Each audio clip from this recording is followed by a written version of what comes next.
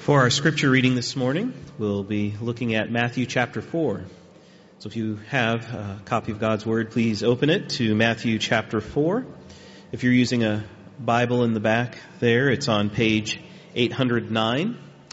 And so we'll be reading selected verses from Matthew chapter 4. And we'll begin with verse 1, where we read, "Then Jesus was led up by the Spirit into the wilderness to be tempted by the devil." And then verse 11, "Then the devil left him, and behold, angels came and were ministering to him." And verse 17, "From that time Jesus began to preach, saying, 'Repent, for the kingdom of heaven is at hand.' While walking by the Sea of Galilee, he saw two brothers, Simon, who is called Peter, and Andrew his brother, casting a net into the sea, for they were fishermen. And he said to them, 'Follow me, and I will make you fishers of men.'" And then verse 23, "And he went throughout all Galilee, teaching in their synagogues and proclaiming the gospel of the kingdom, and healing every disease and every affliction among the people. So his fame spread throughout all Syria, and they brought him all the sick, those afflicted with various diseases and pains, those oppressed by demons, epileptics and paralytics, and he healed them. And great crowds followed him from Galilee and the Decapolis, and from Jerusalem and Judea, and from beyond the Jordan." May God bless the reading and now the preaching of his word. Good morning, family. Nice to be with you again this morning. If you're a guest, welcome. We hope you feel you're welcome. You're among people who love you and desire to get to know you. So if you're new here, please feel welcome and introduce yourself, and we'll try to introduce ourselves to you. My name's Mark. I'm one of the pastors, and I have the privilege this morning of taking us one chapter further in our sequential study of the Gospel of Matthew. We're trying to take it chapter by chapter.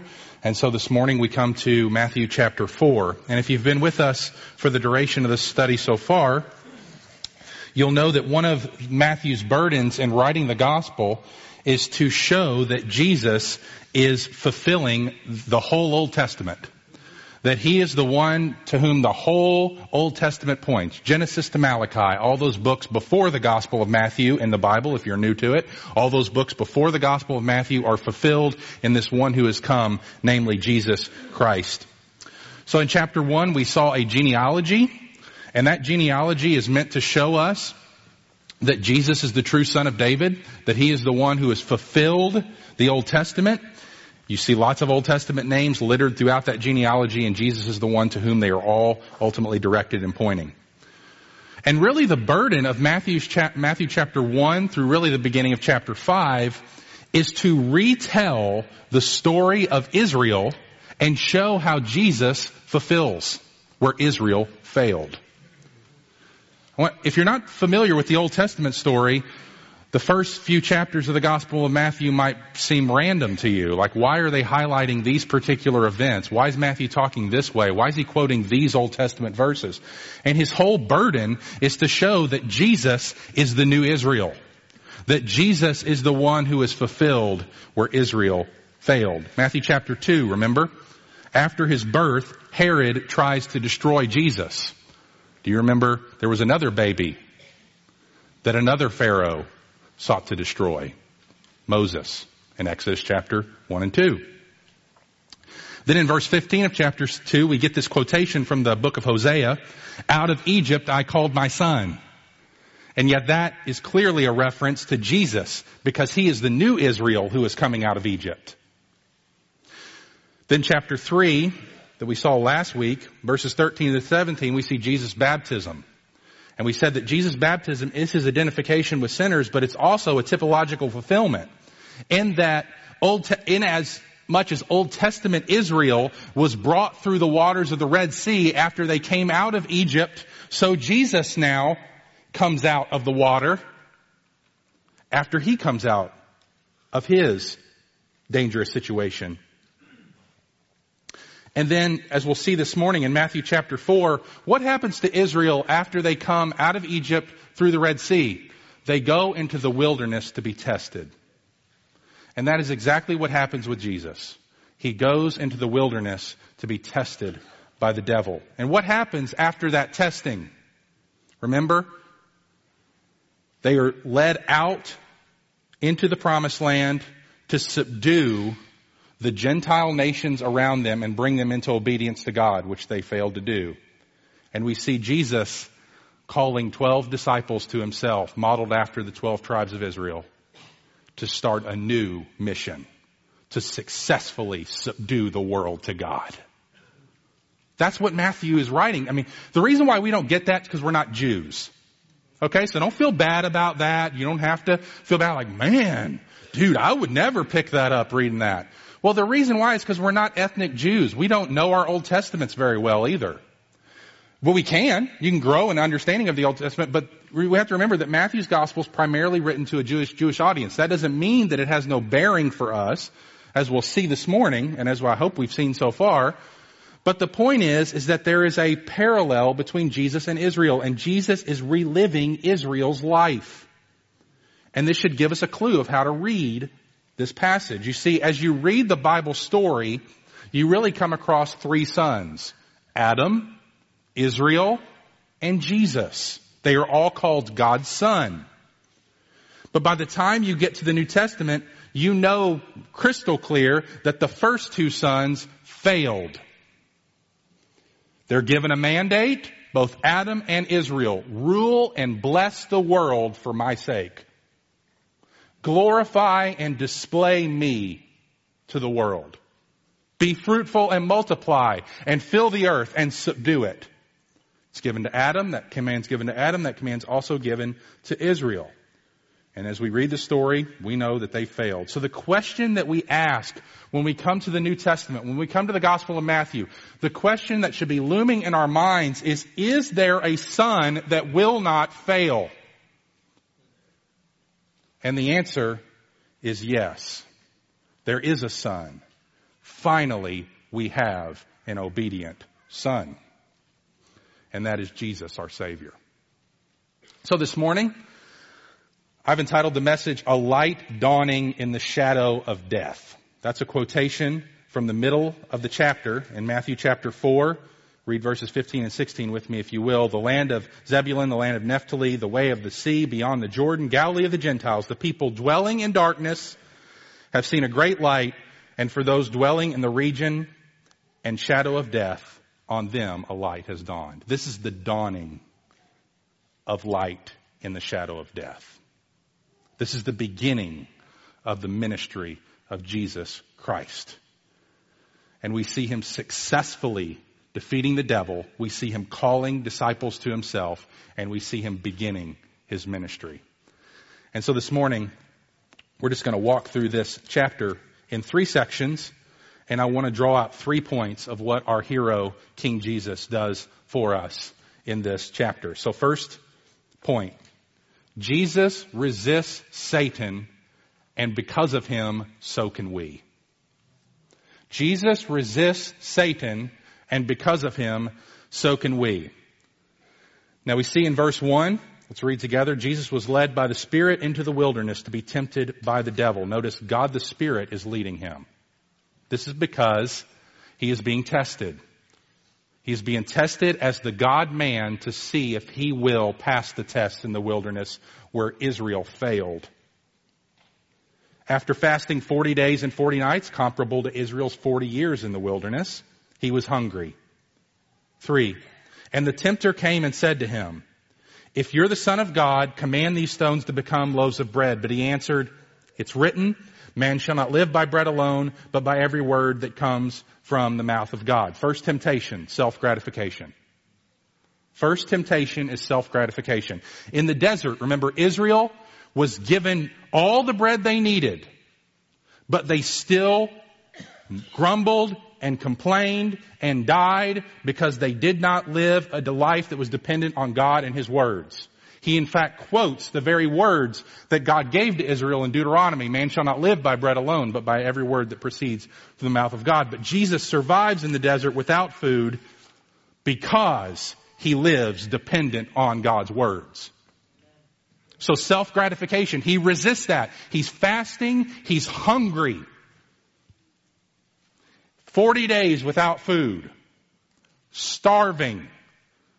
The devil comes to him, offers him, says, look, you have the power to do this. You can command these stones to become bread, but he doesn't do it because he realizes that the fundamental orientation of his heart and life is not toward self-gratification, but toward God glorification. Man shall not live by bread alone, but every word that comes from the mouth of God. I am sustained not by the bread that I can change from stones to feed on, but by the words that my Father speaks to me. So that's his first temptation, and he wins. Second, self-protection. Verses 5 and 6. Then the devil took him to the holy city and set him on the pinnacle of the temple and said, if you're the Son of God, throw yourself down. For it's written, he will command his angels concerning you. See, the devil knows Scripture. Man, he knows it. Just twists it. And on their hands, they'll bear you up lest you strike your foot against a stone. So he's going to quote the Bible now. He's going to come alongside and say, listen, if you throw yourself off this temple, God's word says that he will protect you. But Jesus says, wait, God's word says don't listen to you. Because he doesn't do that. He says, again, it is written, verse 7, you shall not put the Lord your God to the test. So he quotes Scripture back to him. So what's he doing here? As Israel was tested many times to see if God was really with them or not, Jesus does not test his Father, but trusts that his Father is with him. So he's not going to pursue self-protection. He's going to entrust himself to the promised protection of God, even as he headed into this temptation in the wilderness. He doesn't need to know if God is going to protect him. He knows that God is going to protect him because God told him before he ever met this test. So self-gratification, self-protection. Finally, verses 8 and 9, self-exaltation. Again, the devil took him to a very high mountain and showed him all the kingdoms of the world and their glory. And he said to him, all these I will give you if you will fall down and worship me. Then Jesus said to him, begone, Satan, for it is written, you shall worship the Lord your God, and him only shall you serve. Israel worshiped other gods. When Satan came to them, working in them through various means to get them off course of God's mission and plan, they were convinced and they succumbed to his temptations. But Jesus refuses to worship Satan and he obeys God. See, Satan always tempts people the same way he tempted Jesus here. We get an upfront view of his MO. This is his MO. This is the way he tempts not just Jesus, but us. 1 John chapter 2, verse 16 says, do not love the world nor the things in the world. If anyone loves the world, the love of the Father is not in him. For everything that's in the world, the lust of the flesh and the lust of the eyes and the pride of life do not come from the Father, but come from the world. The lust of the flesh, self-gratification. The lust of the eyes, self-protection. The lust of the pride of life, self-exaltation. Just as Satan tempted Eve in the garden with the very same temptations he offers Jesus. Remember, in the garden, he tempted Eve. He says, she saw that the tree was good for food, lust of the flesh. That it was pleasant to the eyes, lust of the eyes. And desirable to make one wise, self-exaltation, lust, pride of life. So he tempted our Lord in the wilderness. Command these stones to become bread, lust of the flesh. All the kingdoms of the world and their glory I will give to you, lust of the eyes. If you're the Son of God, throw yourself down, pride of life. So Satan employs the same tactics with Jesus as he did with Adam. It's always offering us life independent of God and submission to God. And I'll tell you what, our culture, and I'm not just picking on our culture, but we ourselves have bought that lie wholesale. You talk to the average person, or maybe even some of you in this room carry this opinion, that if you were to submit your life to the lordship of Jesus Christ, that is death for you. That's the way people hear it. Life is found in self-expression and self-actualization, not being confined to anybody's expectations for you, but only those that you find within yourself, which is a wholesale embrace of satanic slavery, and people don't get it. Why do they think they're independent? That is a wholesale embrace of Satanism. But people think they're free because Satan wants it that way. He doesn't want people walking around with a big pentagram on their shirt. He wants them consumed with themselves and caring primarily, if not exclusively, about themselves. Because if he can get people, he's all about getting people to worship something other than him in the name of worshiping him. Worship yourself. Love yourself. Because that will keep you from Christ. So, the same temptation he puts in front of us. He twists Scripture if necessary to make you believe it, especially if you've grown up in the church. He'll give you Bible verses to condone you walking away from Jesus. So he says to Jesus, rule the world independently. Rule it according to what I say and according to what you feel. Turn these stones into bread. Enact the power of being the Messianic king and start jumping off the temple. You're Superman. I know you had a supernatural birth. Bow down now and the kingdoms will be yours. I'll give them to you. But where Jesus and Adam both failed, I should say where Israel and Adam both failed, Jesus did not, and he overcomes Satan. Praise his name. Well, what's all this got to do with us? Here's the good news. Here's the good news. As children of Adam, who are all born naturally to want to be our own rulers and live independently from God, and because we choose that way of life to be our own rulers, and we inherit slavery to Satan and our own desires and his desires, he tempts us and we fall. We succumb to his lure every time. So we need someone to come and fight on our behalf. Someone who will conquer Satan and break our bondage to him.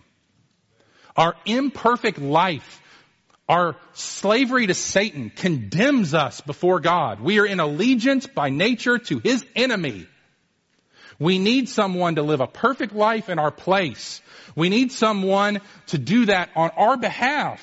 And the great news of the gospel is that Jesus has done just that, and he did it in the stuff of humanity. He did it as a human being. Satan was resisted by a man who felt temptation just like we do. Satan was overcome through flesh and bones, and therefore Jesus is not only our example in this passage, he's our hero. He comes to crush the head of the serpent. He lives and fights on our behalf so that we can be presented before God as living his perfect life. Listen to Hebrews 8:5. Although he was a son, he learned obedience through what he suffered. And being made perfect, that's what this is all about. Matthew 4. Christ, it's a process of Christ being made perfect as the incarnate Son. Having been made perfect, he might become, and here's the good news for us, the source of eternal salvation for all who obey him. And that's where we fit in. If Jesus had failed right here, we never could have been put right with God. Because he would have fallen in the train of Adam and Israel. But the good news is that he didn't fail. And therefore there is a perfect sacrifice for sin. And there is a son who obeyed. and a perfect life that can be credited to our account, which we did not earn. So in the gospel, God treats Jesus as if he had failed and treats us as if we had never failed. In the gospel, Jesus is punished as if he had disobeyed God, and we are declared to be perfect as if we had never disobeyed. And it was through Adam and Israel that God wanted to bless the world, but they failed. And when Jesus comes, he's tested just like they are, but he overcomes Satan. And therefore God's kingdom can now come through his perfectly obedient Son. Finally, the wait is over. The wait is over. An obedient Son has arrived. Jesus is the new and better Adam, the true Israel, who's defeated the devil and won back for himself rebels and paradise lost. Now the kingdom of God can be unleashed in the world. And we are evidence here this morning that it has been unleashed. And it has been, in case we forget that 2,000 years he's been unleashing and saving and conquering the devil in people's lives. We join that great cloud of witnesses. And this is the gospel that's available to us every day of our lives as we admit our weakness to Jesus and our inability to overcome Satan with the remaining sin that still lives in us. And we trust in what he's done on our behalf. And so we celebrate this morning the good news that Jesus Christ is our hero, the final obedient Son of God who fought the devil on our behalf in the flesh and won. Amen. Now, that's the great news, because so often this text, and it's not wrong to treat it as an example text, like, you've maybe heard it preached that way, like Matthew chapter 4, 1-11. Jesus resisted the devil with the word of God. You can too. That is part of it. But what we really need to get is, you've lived the Christian life long enough to know it's not that easy. You got Bible in your head. You read the Bible, you listen to sermons, and you sin, don't you? This past week you sinned. And I did too. And we struggled against our flesh and the world and the devil. And we're convinced, look, even as an indwelt, born-again child of God, I still need Jesus. I still need Jesus. I can't live the perfect life that I'm called to live. Because guess what? I'm not called to live that perfect life anymore.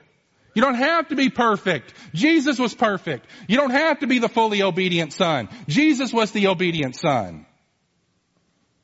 So by his grace then, we recognize that he was tempted in all points just as we are, Hebrews says, yet without sin, and we now have an advocate in heaven.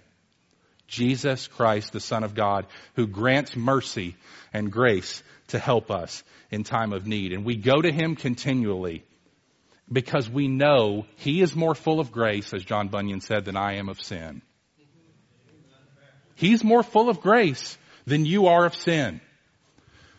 You will never out-sin his ability to forgive and be gracious to you. He had no help when he was alone in the wilderness. You notice that, don't you? The Spirit leads him in the wilderness, and then the Spirit in verse 11 comes back and comforts him, or sends the angels rather, to come and minister to him. So he's left out in the wilderness. And he's driven by the Spirit into the wilderness. But unlike him, we're not taken out into the wilderness to face the devil on our own. Praise God, we have a victorious Savior who's conquered. And therefore we can find our strength and victory in him. That's our only hope. We need someone who can resist self-gratification and self-protection and self-exaltation. And he has done that for us. And so this morning, first point, Jesus resisted Satan. And by coming to faith in him, the Bible's crystal clear on this, your slavery to Satan is broken. And so this morning, if you've never entrusted yourself to Jesus Christ, if you're trying to live a good life, if you're trying to just overcome your bad habits and your struggles, and you're doing that all apart from Jesus, you're just playing into the devil's handbook. You're doing exactly what he wants you to do. He wants you on a self-improvement plan. Don't you know that? He's not necessarily trying to get you into clubs. You know? He's trying to get you to get in the clubs and get drunk and get high and all. No, That works for some people. But for the vast majority of humanity, he just wants you on a self-improvement plan. Just keep trying. Keep turning over that new leaf. Keep giving it another go. Keep forgiving yourself for all your failures. Just forgive yourself. You're not as bad as everybody else is. When the standard is not everybody else. The standard is God and His law. So quit looking horizontally and start looking vertically and start looking your future with God right in the face and know that you're going to stand before Him one day and give an account. And you better have somebody there at your side advocating for you. Namely, Jesus Christ of Nazareth. And I offer Him to you this morning. You can have Him. He wants you. Come to Him. Embrace Him by faith. And He will be yours and you will be His. And you will have a brand new life. Therefore, if anyone is in Christ, he's a new creation. The old is gone, the new has come. There's a new leaf. And it wasn't because of anything you did. It was because of what Jesus did for you and in you, making you a part of the new creation that is to come. So that's the first point. And I promise the shorter of the three. There's number one. So Jesus resisted Satan, and so can we. Number two, Jesus recruits followers, and so are we.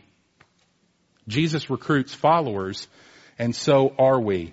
We're going to skip verses 12 to 17 for a moment, come back to them in a second, and look down at verse 18. So this is after Jesus has begun His ministry. We'll see that in a second. And He's begun preaching. And now what He does first is call some men to be with Him. Verse 18, while walking by the Sea of Galilee, He saw two brothers, Simon, who is called Peter, and Andrew, his brother, casting a net into the sea, for they were fishermen. And He said to them, follow me, and I'll make you fishers of men. Immediately they left their nets and followed Him. And going on from there, He saw two other brothers, James the son of Zebedee, John his brother, in the boat with Zebedee, their father, mending their nets, and He called them. Immediately they left the boat and their father and followed Him. Now we saw last week, I preached a sermon called How to Get Right with God from Matthew chapter 3. And I tried to unpack for you what it means to follow Jesus.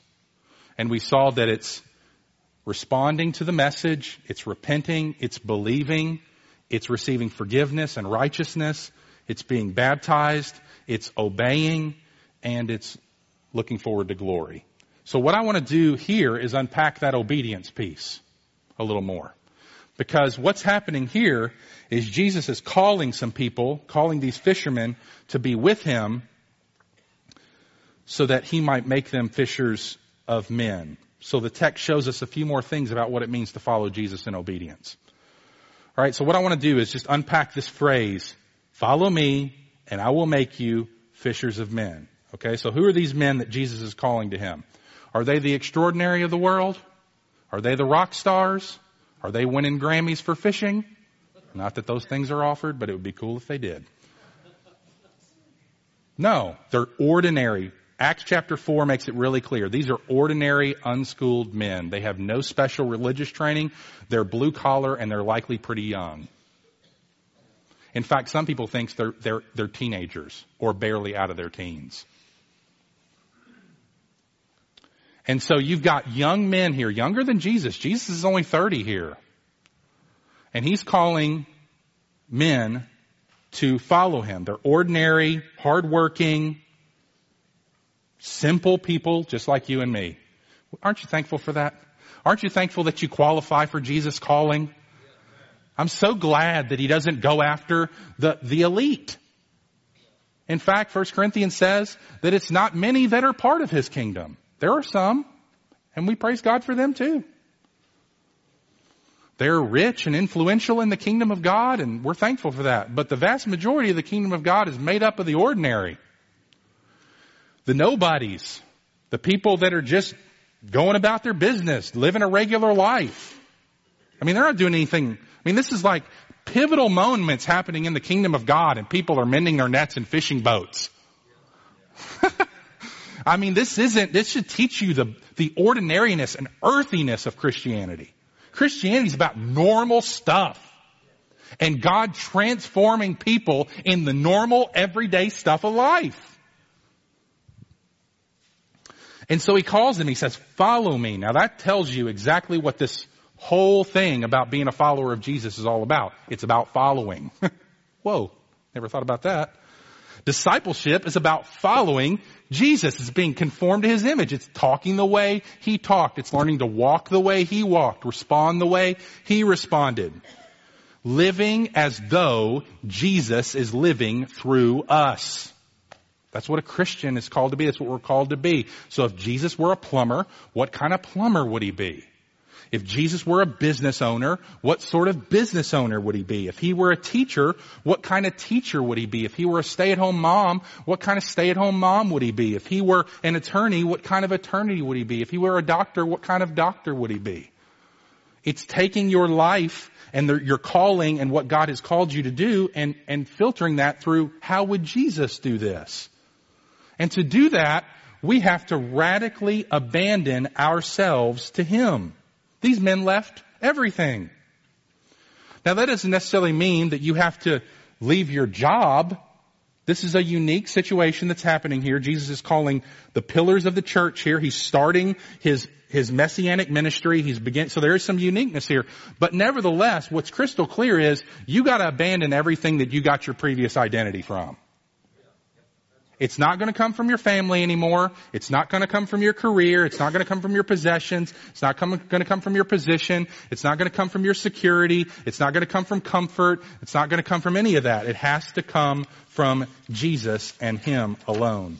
This is what he said, right? Matthew 16:24. We'll get there and who knows when, several months from now. If anyone wants to come after me, he must deny himself and take up his cross and follow me. Basic Christian discipleship, carrying your cross. Here's what David Platt says about that verse.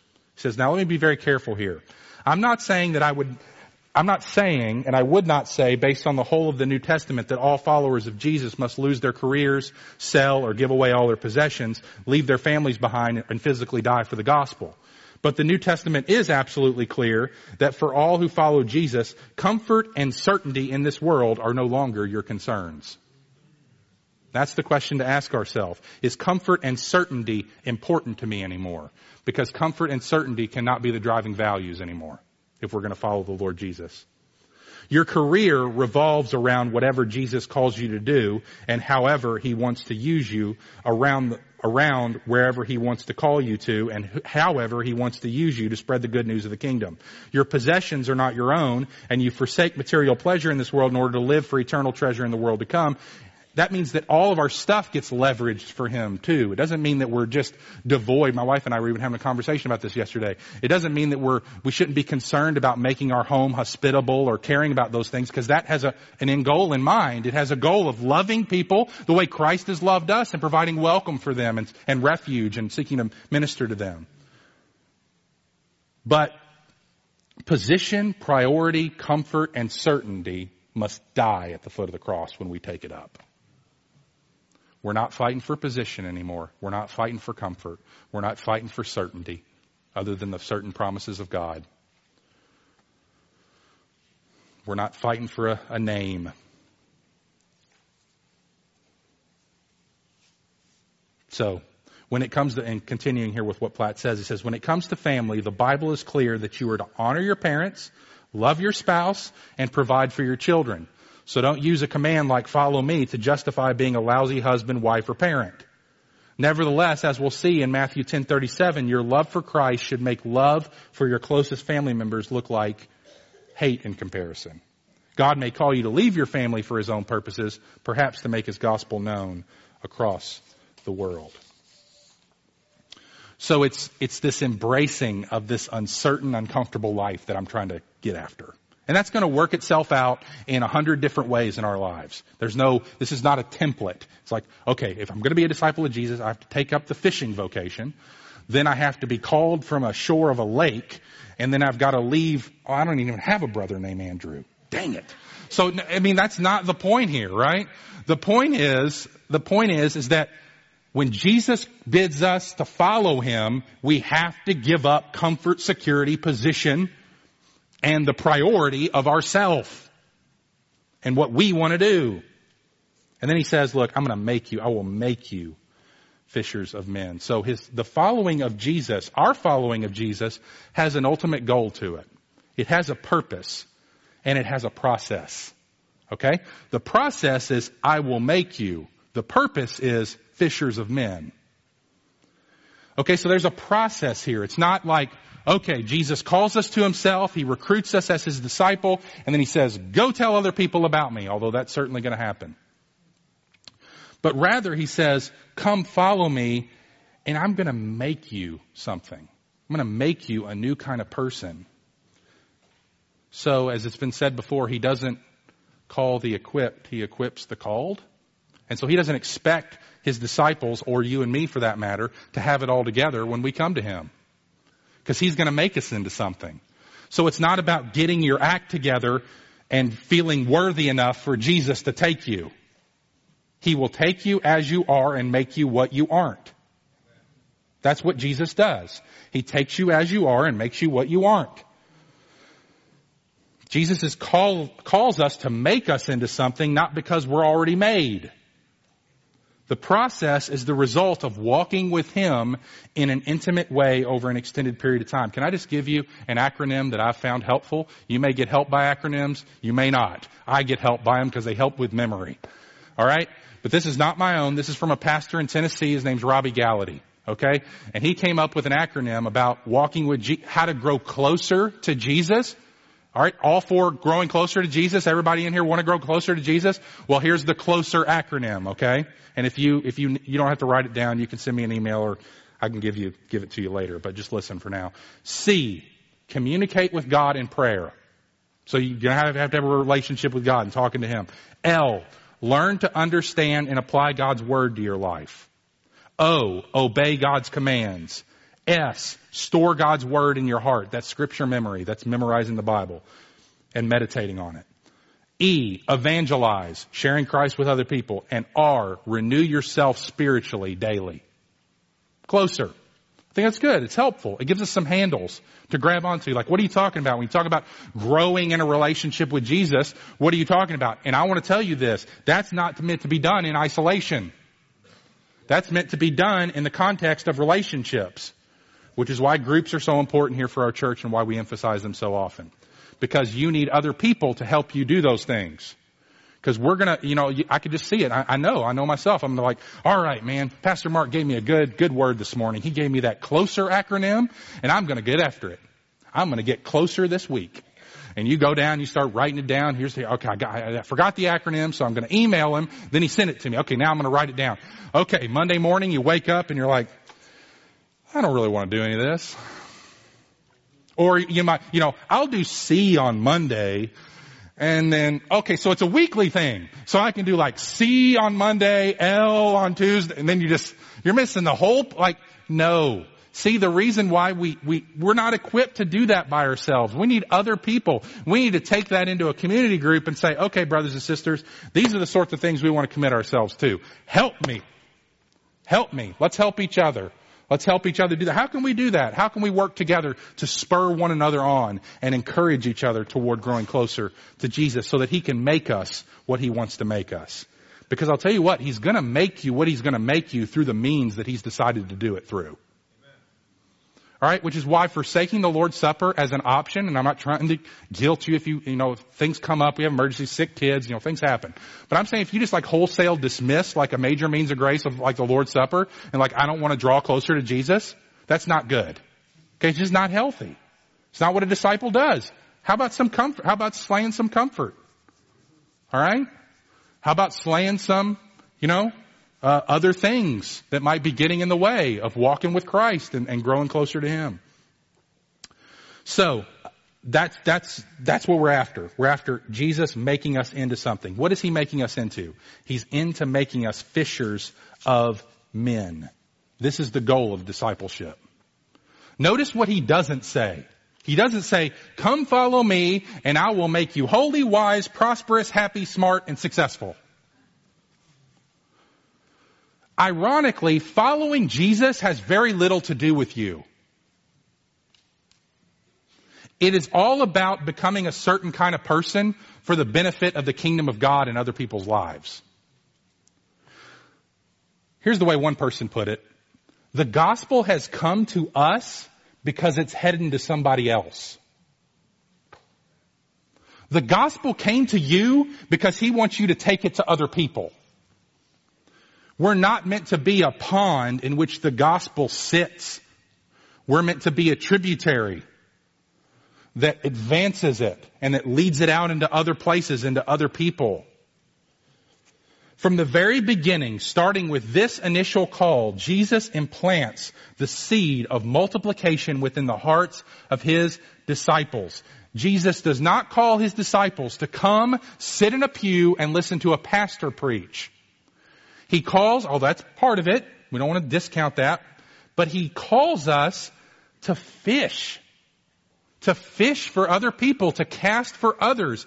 Every follower of Jesus is meant to be a fisher of people. Every disciple, a disciple maker. That's in our mission statement. We exist to be a gospel-centered community of worshipers on mission. Why? To make, mature, and multiply disciples of Jesus. It's Matthew 4:19. We're just getting it from the Bible. Make a disciple, mature a disciple. What's the goal of maturity? How do we measure maturity? Multiplication. If the disciple is multiplying, the disciple is mature. It's so critical that we get this, lest we farm the mission of God out to the professionals. And God's not interested in farming the mission out to the professionals. He called fishermen. Ordinary people doing ordinary things with gospel focus and intentionality is the way the mission of God goes forward. Not professional men doing professional things for professional ends. This is really unconventional because he's taken his mission out of the hands of the elites.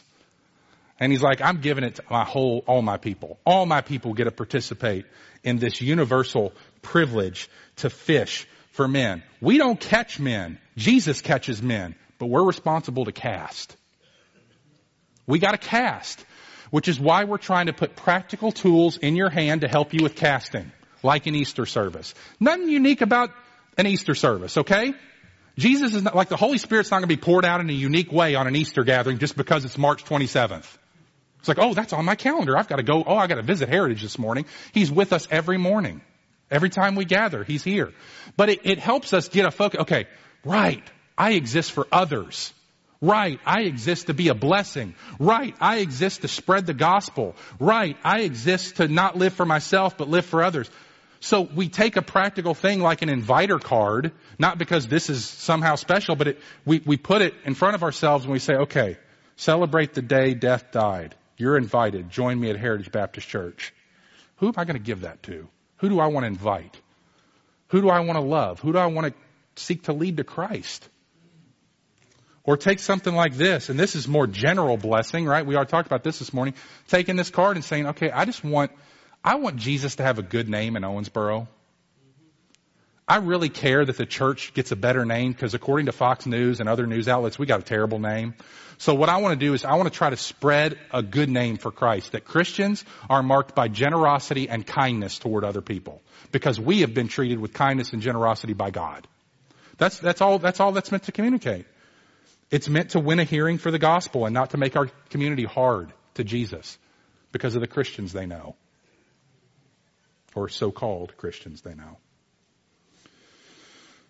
So here's, again, David Platt, and I'm going to move on and then I'm going to close quickly. He says, we desperately need to be reminded that the Great Commission and the call to fish for men are every Christian's privilege and responsibility. This is one of the deepest burdens of my heart. I want every member, every disciple to see themselves as disciple makers. So biblically, if we're not making disciples, then we've missed what it means to be a disciple in the first place. This is one of the reasons I encourage every member of our church to be part of a small group, where the goal is not simply to meet, but to come alongside other believers and ask, how can we make disciples?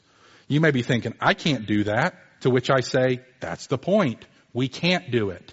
That's why we need Jesus to make us what we can't be in and of ourselves. That's the core of discipleship. We follow him and he makes us fishers of men. So I want to just apply this in a couple of ways. Okay, so say you're a young mom in the room. Okay? You're a young mom, maybe you're stay at home or you got little kids that you're trying to disciple. You're a disciple maker. Okay? Mom, you're a disciple maker. That's your goal. You're trying to make disciples of Jesus. Don't think of disciple making apart from your calling. Think of it through your calling. Okay? So disciple making is not something that you tack on to what you already do. It's as you are going, you make disciples. As you are going, you seek to spread the gospel and invest in other people. So young mothers, you got 24-hour discipleship. It's all day long. And you're pouring your life into the life of your kids.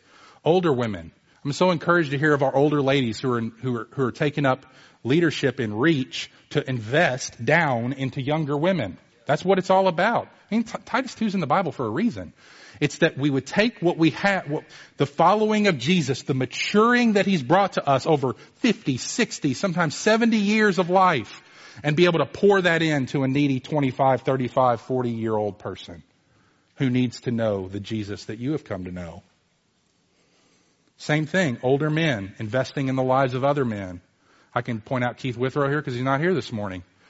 I mean, good grief, that guy's discipling people. He pours his life into the men in his company. That's because he believes Matthew 4:19. Right? And I'm just so encouraged by that. And getting a vision for your work like that. That's so encouraging. He's got a vision for using plumbing to make disciples. I mean, that's what it's about. Using your vocation, using your gifts, using the calling that God has given you to make disciples. And I could go on, but time is almost out. All right, third point. This will be the shortest one. Jesus represents God, and so should we. So we've seen that Jesus resists Satan, and so can we. Jesus recruits followers, and so are we. And now Jesus represents God, and so should we. We see Him representing God in verses 12 through 17 by speaking on behalf of God. He's calling people to repent. But then in verses 23 to 25, He's beginning His ministry. And this is sort of a summary of everything that's going to characterize the rest of the gospel. All that Jesus is going to do for the rest of the book of Matthew is confined in verses 23 to 25. It's teaching, proclaiming, healing. If I could summarize that, it's word and deed ministry. It's speaking and serving. It's living and loving. It's proclaiming and caring. And when you say that as disciples, I know we probably fall out on one or two of those. Rarely are both of us like a 50-50 like match of like speaking and serving. Typically we default to one or the other. We default to being spokespersons who share, but maybe our life lacks love and care, or we tend to be really, really caring and really, really nurturing and care about people, but we wouldn't dare offend them with a word about Jesus. And what Jesus is calling us to do is attention here. Is that if we're going to represent God, which is what He's doing here and what He calls us to do as His disciples, if we're going to represent Him, then we got to be all about loving people and speaking truth to people. That's what we got to be about. Speaking the truth in love. That's what Young Life's trying to do with Austin and Adam and Cyril and the other guys that are working with them. It's all they're trying to do. Speak the truth in love. Love them, give them a place to belong, but share Christ with them. And that's what we're trying to do. So it's never going to feel like we're getting it right. It's always going to be messy. It's always going to be a struggle. But we got to keep that vision in hand. We love people's bodies. We care about their physical realities. We care about where they're living, what they're doing. We don't just care about the soul of a person. God doesn't just care about your soul. He's resurrecting your body one day. We don't just care about their soul, even though it's of eternal value. We care about their temporal needs too. Jesus did. We care about people's struggles and problems and difficulties, but we also say, here's the truth. Jesus is the way, the truth, and the life. No one comes to the Father except through Him. You need Christ more than you need your mortgage paid down or your bills paid off or whatever. Or this struggle with a child or a spouse that's just racking your life with problems. You need Christ more.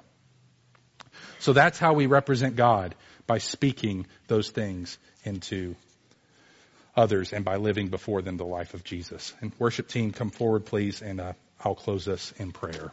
Let's pray together. Father, thank you so much for this morning, for the opportunity to be in your word together and soak in these truths, and really just to to try to get our minds around again what it means to follow you. And we thank you, Lord Jesus, that when you call us to yourself, you promise your presence and help all along the way. So we just thank you so much that you have defeated Satan at the outset, so that when you call us to follow you, we are following a victorious King. We are following a Jesus who can do something about it. And we thank you that we have that privilege to join you in your mission of fishing for men and making disciples and seeing them brought to a place where they too fish for others. Lead us forward, Lord Jesus. We need your help. We need you to make us into this as we follow you. We ask this in your name. Amen.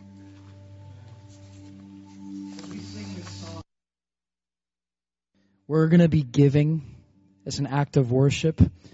The plates, I believe, are going to be passed. So let's give as an act of worship from our hearts, gladly, what we have and what the Lord is leading as we sing this in response to what we've just heard. Let's stand.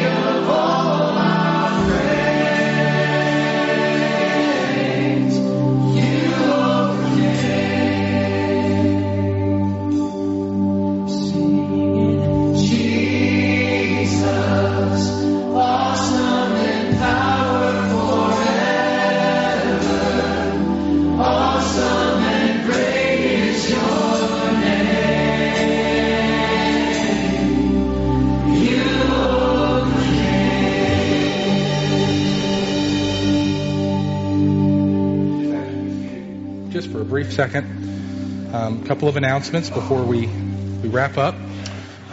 Please go ahead and the inviter cards, and these are the inviter cards. They say celebrate the day the death died on Easter, and those are just meant for invitation. Then we've got these empty cards. They're the ones for drive-through purposes. They're both out right before you walk out the doors. Feel free to take as many as you think you'll use, and you're welcome to those. Also, if you were not here last week and you were unable to pick up the 2015 financial summary, those are still out, but today's going to be the last day we're going to leave them out. So if you're wondering just in a broad way how our church wrapped up 2015 from a financial perspective, you can pick that up on your way out. It's on the left on the table there. Also, we've got a book of the month that we've chosen to help us grow in our knowledge of Jesus. It's just called Knowing Christ. If you're interested in short chapters that take you, maybe you're a new Christian or maybe you're a Christian who's been a Christian for a while, but you still feel like, man, there's so much about Jesus I don't know. Well, we all feel that way. But we encourage you to pick that book up. And it's available in front of the nursery out front. And then finally, Lord's Supper tonight. But before that, if you're a guest with us, if you're new to HBC, like you've been here like the last month or two, and you've just been kind of visiting with us and you'd like to get to know us better, we want to serve you pizza today. Okay, so if you don't have any lunch plans and you're willing to hang out for about 30 minutes or an hour with us afterwards, we're going to have lunch for you upstairs. If you look in that corner of that room, literally, if you go out these doors, turn left and go up the steps, you'll see it. It's in the art room for Heritage Christian School. We'll have pizza up there, and we just want to serve you lunch, get to know you. No pressure. There's not going to be a hard sales pitch at the end or something. It's just to get to know you, see where you're coming from, see how how we can help you and bless you, and that'll be it. Lunch is on us. We'll be doing that every first Sunday of the month. So if you can't perhaps make it this time, stay for next time. We'd love to have you, but we'd love to have you today if you're able. Also, finally, and I already said that, sorry, that's not letting my yes be yes. Okay, so TNT, we got a lot of announcements. TNT tickets. Who's excited about TNT? Yeah. Okay, so TNT tickets are starting for sale today. I know Brandon would love you to purchase as many of them as possible, and Sam would be appreciative, and all the youth who are going on the Dominican Republic trip this summer, because all the money that's raised from that is going to go for that. So feel free to pick those tickets up today. You can pay today, or you can pay the next couple of weeks before the event happens on March 26th. Mark your calendars for it. Let's stand together. I'll leave us with a benediction. Here's the good news, church. And I just want to leave you with this verse. I didn't read it during the sermon, but it's in Matthew chapter 4, verse 11. And I just want you to think about the victory of Christ, the triumph of Jesus, the fact that He finally is the obedient Son who is made our hero and our Savior. Verse 11, then the devil left Him. Not going to get any ground.